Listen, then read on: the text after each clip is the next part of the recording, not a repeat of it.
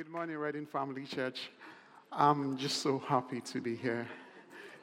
Besides just being a pastor of this church, I'm actually very happy to be a member of this church.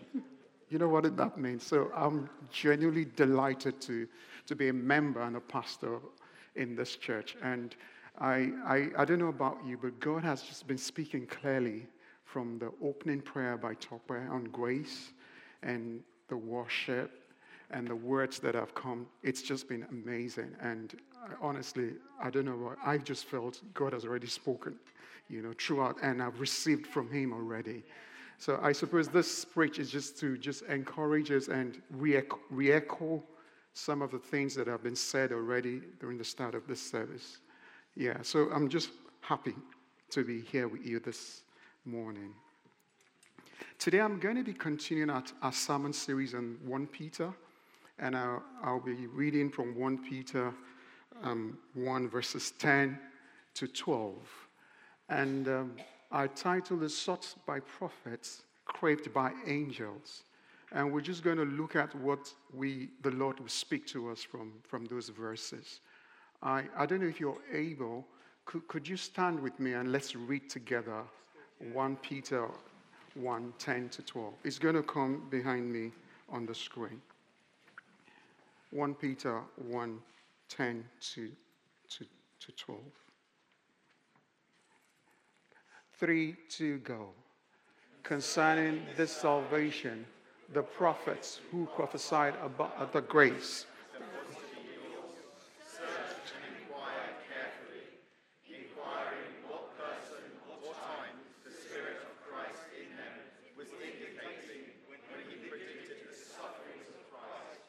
the suffering. It was revealed to them that they were serving not themselves but you. In the things that have now been announced to you through those who preach the good news to you by the Holy Spirit sent from heaven, things into which angels long to look. Let's pray. Heavenly Father, we thank you because you're here. We just sense your Spirit with us. And we just ask that you will have your way. As for those in the room, those watching on the screen from their respective homes, and those that might watch this later, we just ask that your Spirit will walk through this preach and just encourage, strengthen, bless, speak, heal, deliver, set free. Do what you do best. Lord, we just ask that you have your way. Speak through me and just use me to be a blessing this morning and to be sensitive to the leading of your Spirit during the course of this preach. In Jesus' name, amen. Please sit down. So a very quick background to 1 Peter was this chapter, like Andy spoke last week. The background to this chapter was Peter was preaching this message. This letter was sent to modern-day Turkey, to various places in modern-day Turkey. And these were Jews who have now decided to follow Jesus, but were no longer in their home country. They were exiles in the land they found themselves. This letter was written a few years before the Great Fire of Rome, the one that Emperor Nero blamed Christians for. This letter was written a few years before that. And when Emperor Nero blamed Christians for the Great Fire of Rome, the fire lasted, I think, for 6 days. Then they tried to quench it another 3 days. He blamed the Christians for this, and eventually it began the season of overt persecution that the church started facing. But before now, persecution of the church, Rome became increasingly suspicious of the Christians. So it wasn't yet full-blown, persecution that led to the martyr of Peter. But at this time, it was growing, because they were just like, who are this sect? Who are these people? Who are this, And it was against this background that Peter was writing this letter to the church scattered in modern-day Turkey. Now, this was very important because the church were facing obvious challenges, pain. There were several difficulties they were facing. And Peter was trying to just remind them of what they have in Jesus And that was why last week Andy told us about, God calling, by his great mercy, he has called us into a living hope. It's not a dead hope, a hope that is alive. We can count on it. It's the hope, a living hope through the death and resurrection of Jesus Christ from the dead. An inheritance that can never perish, spoil, or fade. The inheritance was kept in heaven for us until the time it was revealed. It says, verse 7, I remember last week, says, therefore let's rejoice, even though we suffer, just like the first Christians were suffering, going through challenges. Peter was reminded, let's rejoice, even though we suffer and go through trials, that let's rejoice during those trials and challenges with our eyes fixed on Jesus, because this proves the genuineness of a faith, the outcome of our salvation. The outcome of our faith is salvation. So that was the background last week. We have a living hope that was purchased by the death and resurrection of Jesus. And that living hope that was set, we access it when we accept the gift of salvation. And verse 10 today is now zoning in to what the salvation is about. It says, concerning this salvation, verse 10, the prophets who prophesied about the grace that was to be yours searched and inquired carefully. Take a moment and listen to that. The prophets searched and inquired carefully. This salvation was searched by prophets. So many prophets. They were wishing and longing for it. This salvation was carefully searched. They spoke of the grace that is to come. This is important because the prophets were under the dispensation of the law. You remember the law. An eye for an eye, a tooth for a tooth. If you commit a sin, you have to sacrifice a bird. You have to sacrifice, depending on the category. That was the dispensation the prophets were. But God was speaking to them about a dispensation of grace. And they were wanting it to be fulfilled in their time. It said, concerning this salvation, the prophets who prophesied about the grace that was to be yours. Before now, the dispensation of law was you're saved by works. So what you do saves you. You are saved by what you do. So your own effort. But the dispensation of grace is we're saved by what Jesus did on the cross. So it's not about works. Now, this was the prophecy God was giving the prophets, that our salvation is not by works, is by faith in the person of Jesus. This is very key. And this was a prophecy they were looking forward to. However, despite the prophets desiring and longing for it, it never happened in their time. I just feel this morning God wants to remind us to the basics of our salvation. Our salvation is having faith in the finished work of Jesus Christ, believing in his person, not works. Works do not save. Jesus saves. Works do not save. The message of grace is accepting the person of Jesus and what he did on Calvary.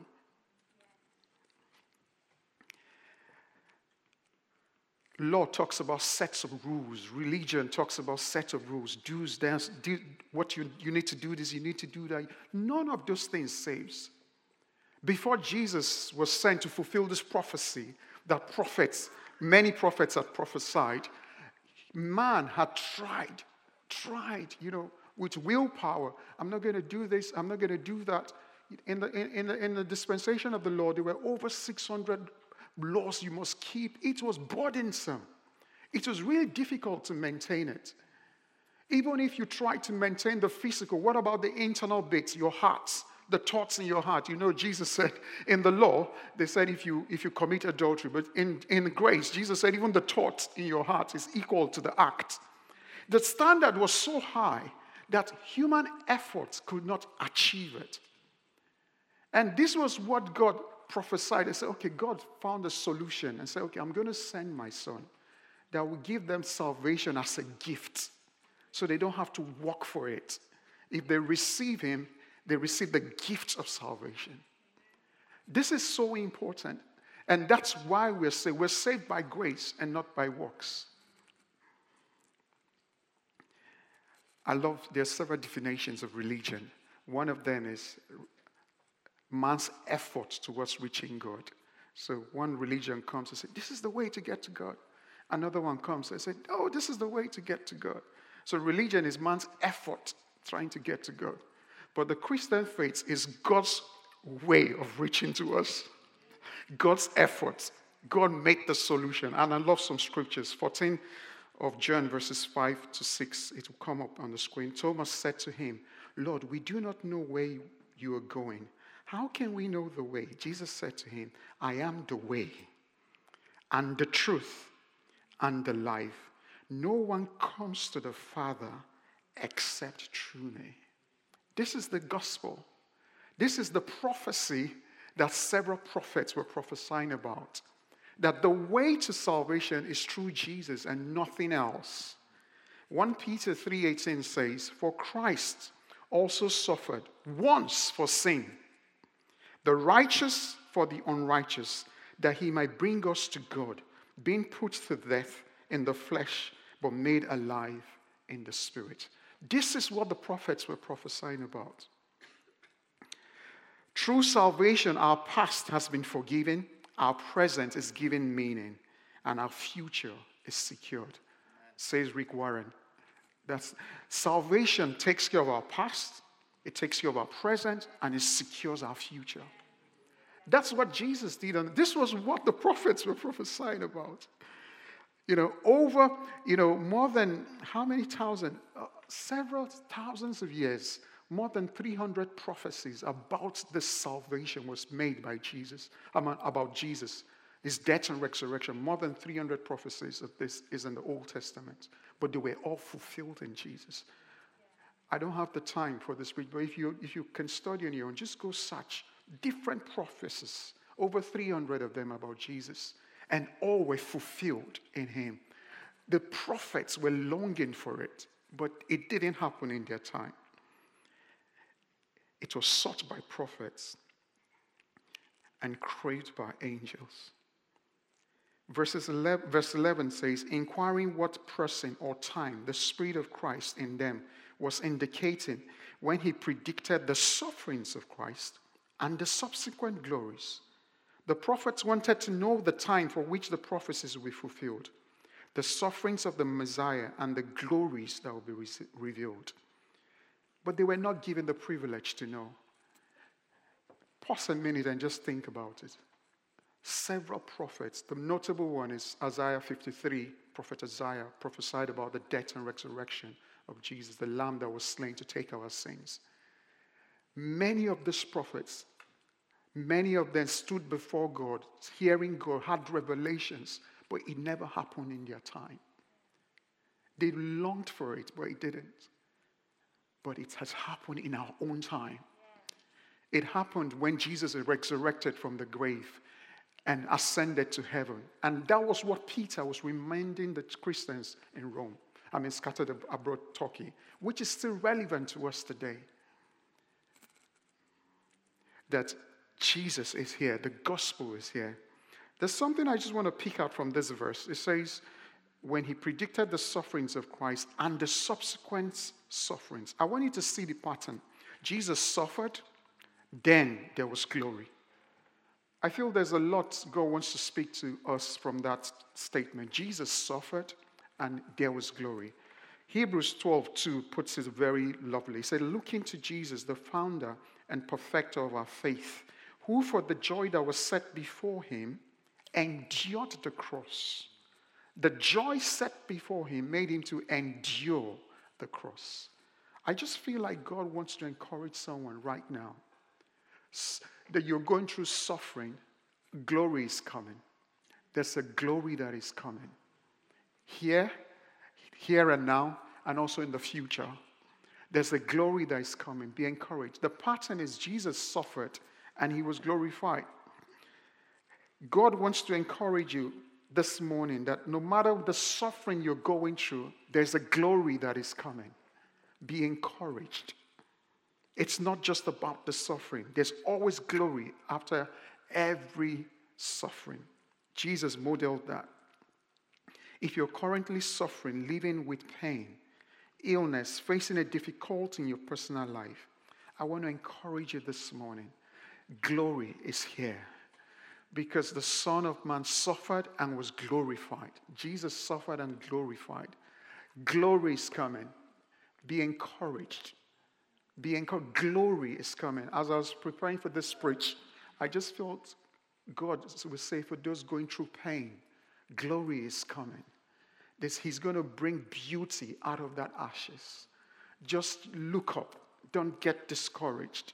Jesus suffered, but for the joy that was set before him, he endured the cross. At times, for the joy that is set ahead of us, we might need to endure.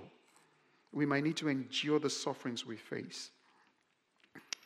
Verse 12 says, "It was revealed to them that they were serving not themselves but you, in the things that you have now been announced to you through those who preach the good news to you by the Holy Spirit sent from heaven, things into which angels long to look." That phrase really strange. Angels are longing to experience what we're experiencing. They look with eagerness. They look with excitement. So it begs the question, if angels are excited about what we have, then how come is it that we almost are indifferent about it, or we don't understand the value of what we have? Angels are delighted. This is prophecies that have gone out hundreds and thousands of years. It was fulfilled in Jesus that salvation will no longer be by works, but by grace in accepting the person of Jesus. But now we've received the person of Jesus, and it's just so ordinary. And you look at it and it's like, it's nothing. I just feel God wants to encourage us this morning that what you have, several prophets were wishing they experienced it, but they did not. Even angels are looking down from heaven, wanting to, they're like envious. Wow, what a relationship. Access to the throne room of God, where you have God as a father, where you commune with him, where it's no more about a religion or sets of rules, but about fellowship. God talks to you. The master and the creator of this universe can relate in a personal level with you. That's what he's about. And angels, they're jealous for it. Then we that have it, you're just like, it's almost like it's nothing. I just feel that God wants to encourage us this morning that please, it's time to value what you have. Because angels are jealous for it. It's so powerful. Right where you're seated, you could just pray, God, give me a fresh revelation of this salvation. Because that's what the Ephesians were saying, the eyes of our understanding to be opened, to understand the mysteries. It's a mystery that the master of the universe wants to relate with you and I. Who are we? That's why when we're singing Amazing Grace, that's the story of salvation. Jesus came down to die for our sins, to give us access. So salvation is not by works, it's by grace. This is what angels were dying for. I love the way the Amplified Version puts verse 12. It was revealed to them that their services, their prophecies regarding grace were not meant for themselves and for their time, but for you. The prophets wished, this is me speaking, the prophet wished these prophecies was fulfilled in their time, but it was not. It was fulfilled in our time. What a privilege. We are the beneficiaries of what the prophets and angels prayed for. In these things, the death, resurrection, and glorification of Jesus Christ, which have now been told to you by those who preach the gospel to you by the power of the Holy Spirit. How did you get saved? Someone came to preach this gospel like I'm doing to you this morning, and you got saved that way. That's what happens. And I don't know if you're here, you've not become saved. This is a great opportunity for you to get saved. The greatest thing that can happen to you is giving your life to Jesus. Accept that gift of salvation. Jesus loves you so much. God loves you so much that he sent Jesus to come die for your sins. So if you're here, you've been coming to church, but you're not in Christ. I love 2 Corinthians 5, I think 17. It says, if any man be in Christ, it's not if any man be in church. Because you can be in church and not be in Christ. You could be in church, you just like the gathering, you like the friendship. It's beyond that. We're in church to be in Christ. If any man be in Christ, is a new creature. There's something about personal relationship with Jesus. I want to encourage you, if you don't have that, this is a great time to make a commitment for Jesus. I'm believing God that maybe one person will respond to him this morning. It's simple. The gospel message is simple. That you don't have to strive to be saved. Just accept the gift of salvation in Jesus. That's what it's all about. By grace are we saved through faith. It's a gift. And that's what I want you. If you're here, you're not made a commitment. Make a commitment to follow Jesus. Alpha is about starting. Make the decision now. Join Alpha to learn about what's about. This is God's awesome plan for you. And I pray that you will respond to that this morning. In a short while, I'm going to lead some prayers. And I really want you to respond and make a commitment to follow Jesus. As we begin a roundup, I just want to say this. The whole point, some of the lessons we can learn from this couple of verses is one. Peter was trying to encourage the first generation Christians to have a fresh perspective. Now, this is important. Oftentimes, when you're going through pain, in their own case, they were going through persecution, going through challenges. Oftentimes, when you're going through problems, you start looking inwards. You just start looking at the problem yourself, and it can be so overbearing and overpowering, and you lose sight of the big picture.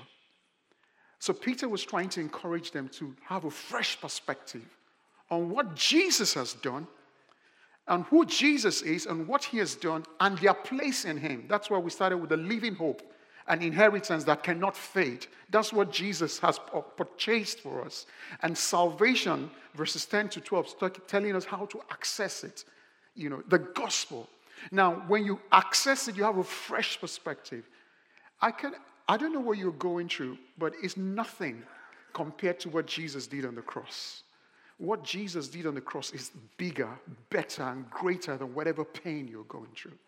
I'll read a scripture. It might not come up in the screen, but if you want to write, you can write. It's a powerful scripture. And I just pray as I read the words of the scripture that God blesses you and speaks to you. It's 2 Corinthians chapter 4, verses 16 to 18. You can write it down. I'll say it again. 2 Corinthians 4, 16 to 18. So we do not lose heart. Though our outer self is wasting away, our inner self is being renewed day by day. Verse 17.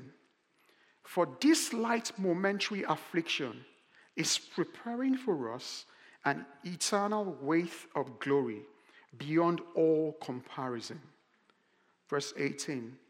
As we look not to the things that are seen, but the things that are unseen.